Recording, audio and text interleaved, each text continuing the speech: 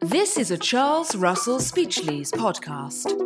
This is the next in our series of podcasts relating to investigations. The first focused on civil fraud, but today we're going to look at issues relating to bribery and corruption from a criminal perspective. My name is Rachel Warren, and I'm a legal director in the Litigation and Dispute Resolution Division. And I'm joined today by Kevin McCartney, a barrister from Five Paper Buildings, who specialises in criminal and regulatory law.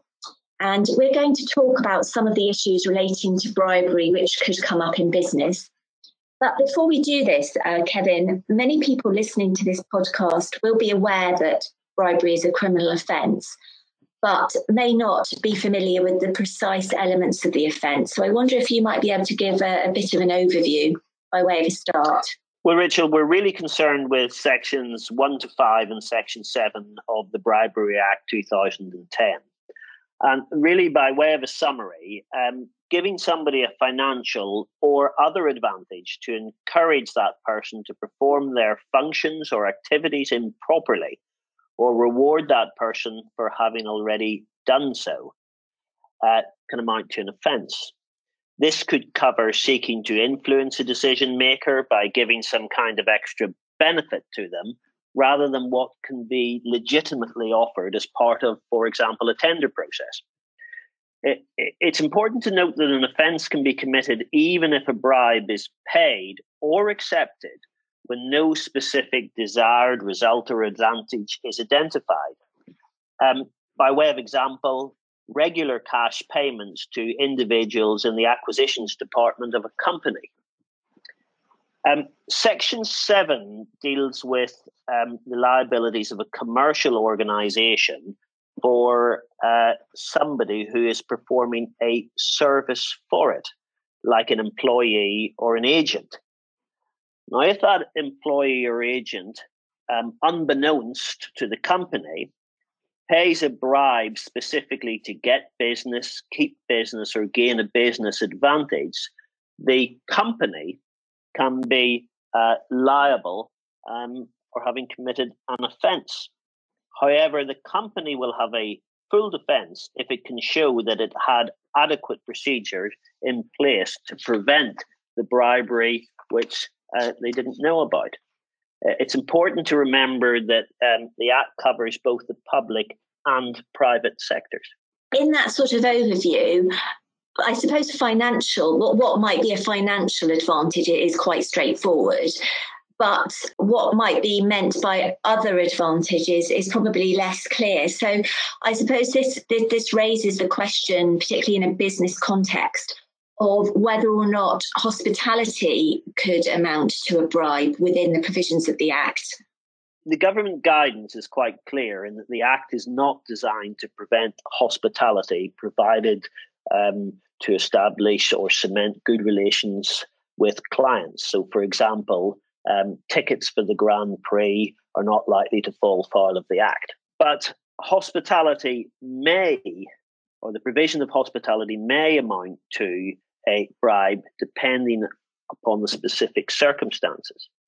By way of illustration, in order to proceed with a case under Section 1 of the Bribery Act, based on an allegation that the hospitality was intended as a bribe, the prosecution would need to show that such hospitality was intended to induce conduct that amounts to a breach of an expectation that a person would act in good faith, impartially, or in accordance with a position of trust. So, whilst tickets to a sporting event probably wouldn't meet the criteria, first-class airline tickets around the world accompanied by exclusive hotels with the intention of securing a contract to the exclusion of other, perhaps more competitive commercial organisations might well amount to establishing the offence of bribery.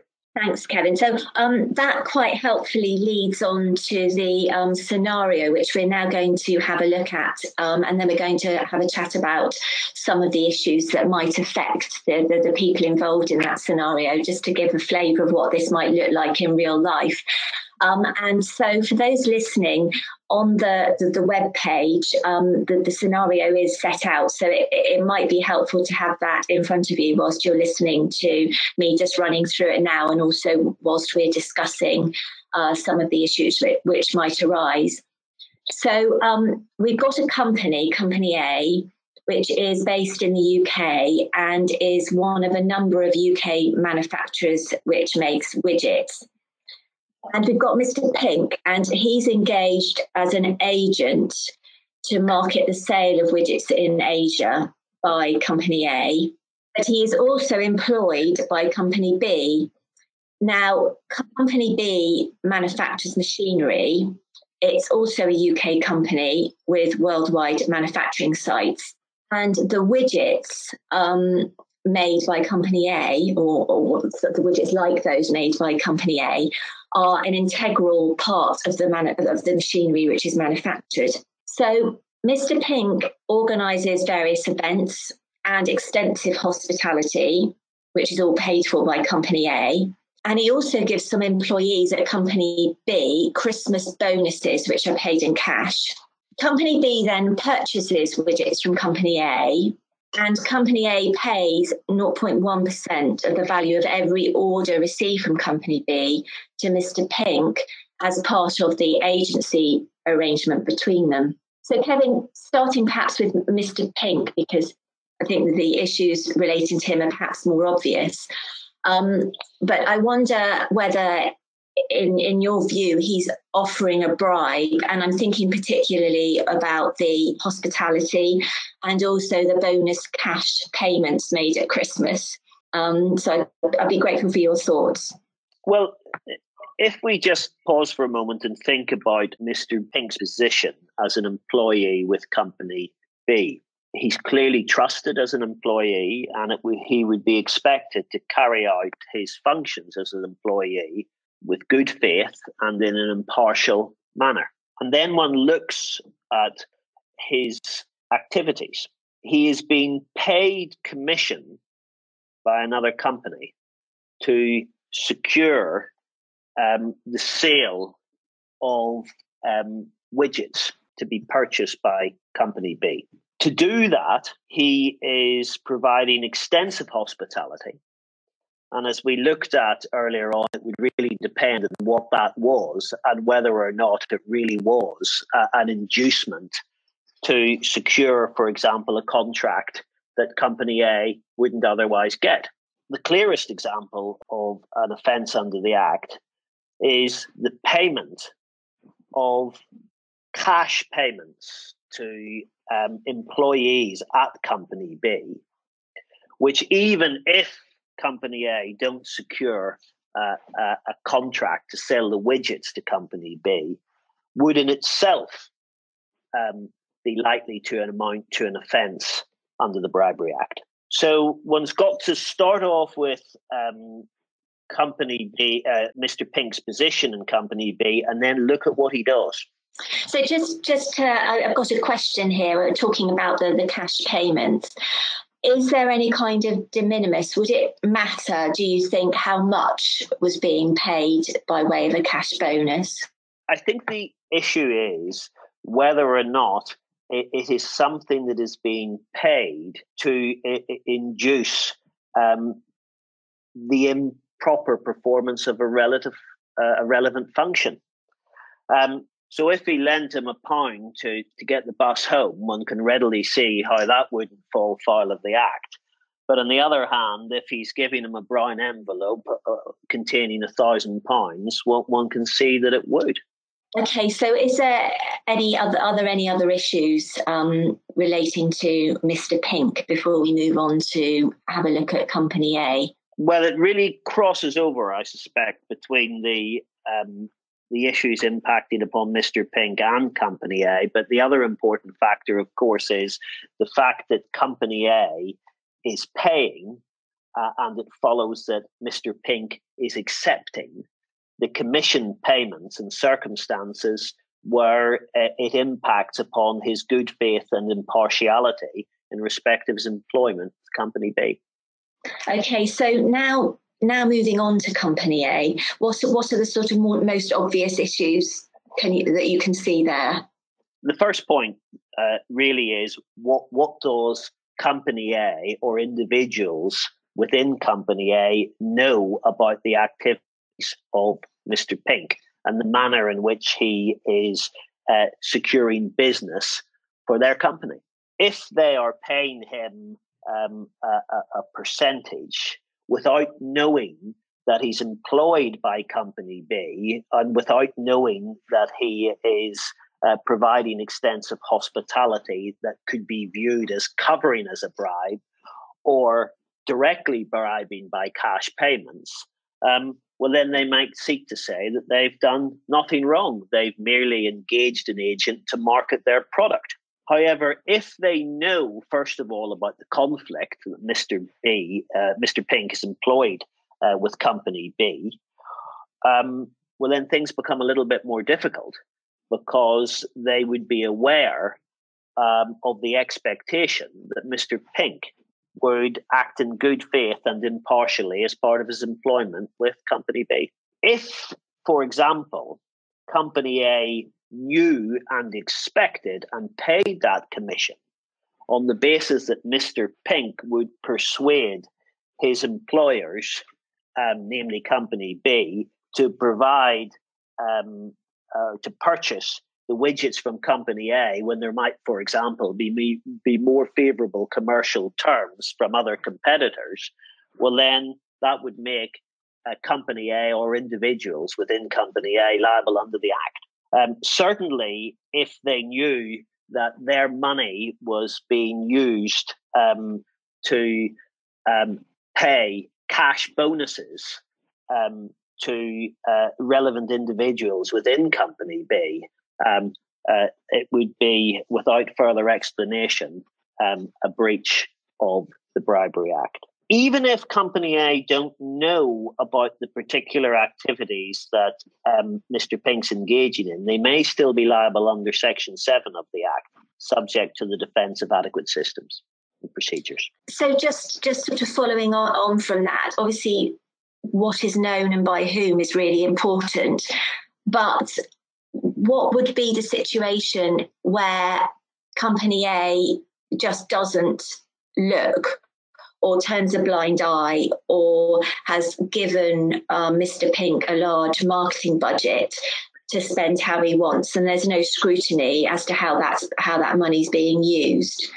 What would Company A's sort of situation be there?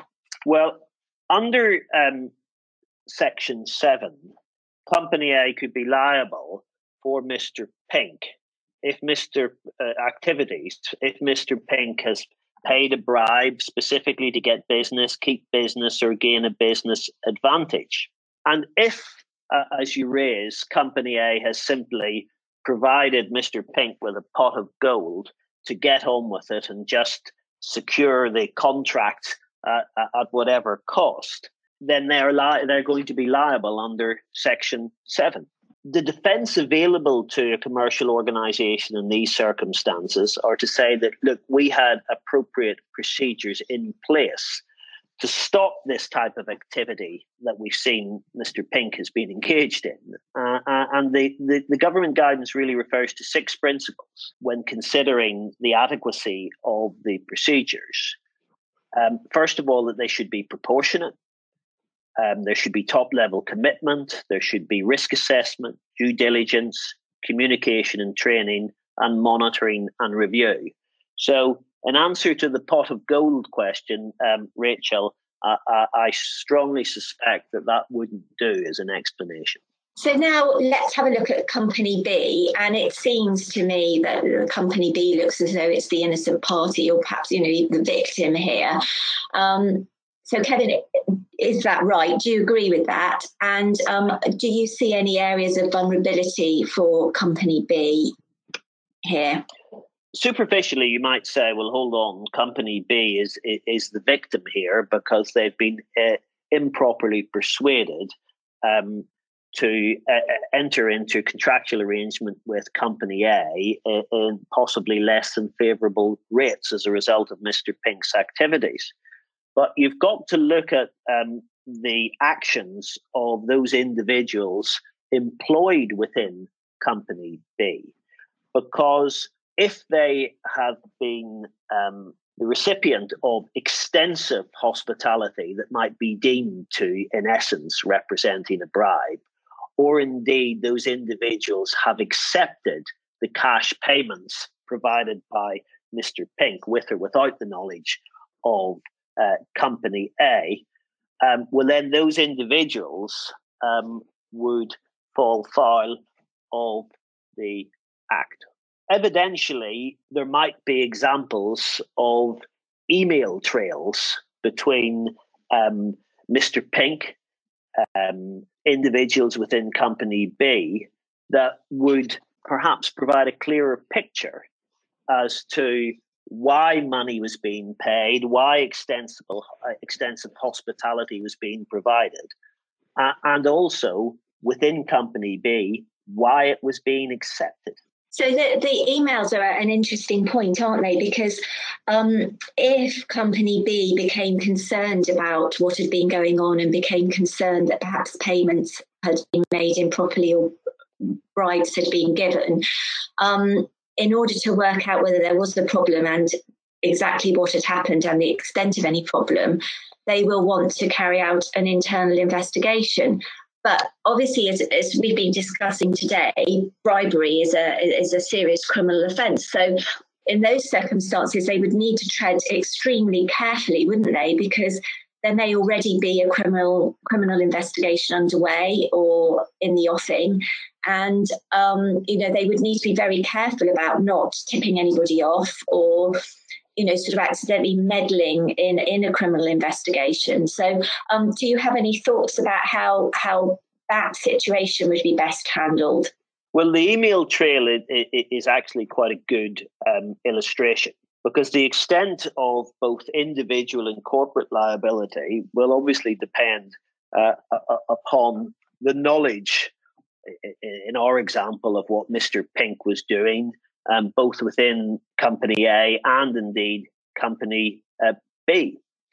So if a company has a concern, they'll need to tread pretty carefully, because the commercial organisation would clearly want to avoid any accusation in relation to tipping off, or even the inadvertent destruction of evidence, or individuals realising that their activities are now under suspicion, destroying evidence, such as email trails that would present a clear picture as to whether these activities were in breach of the Bribery Act or not.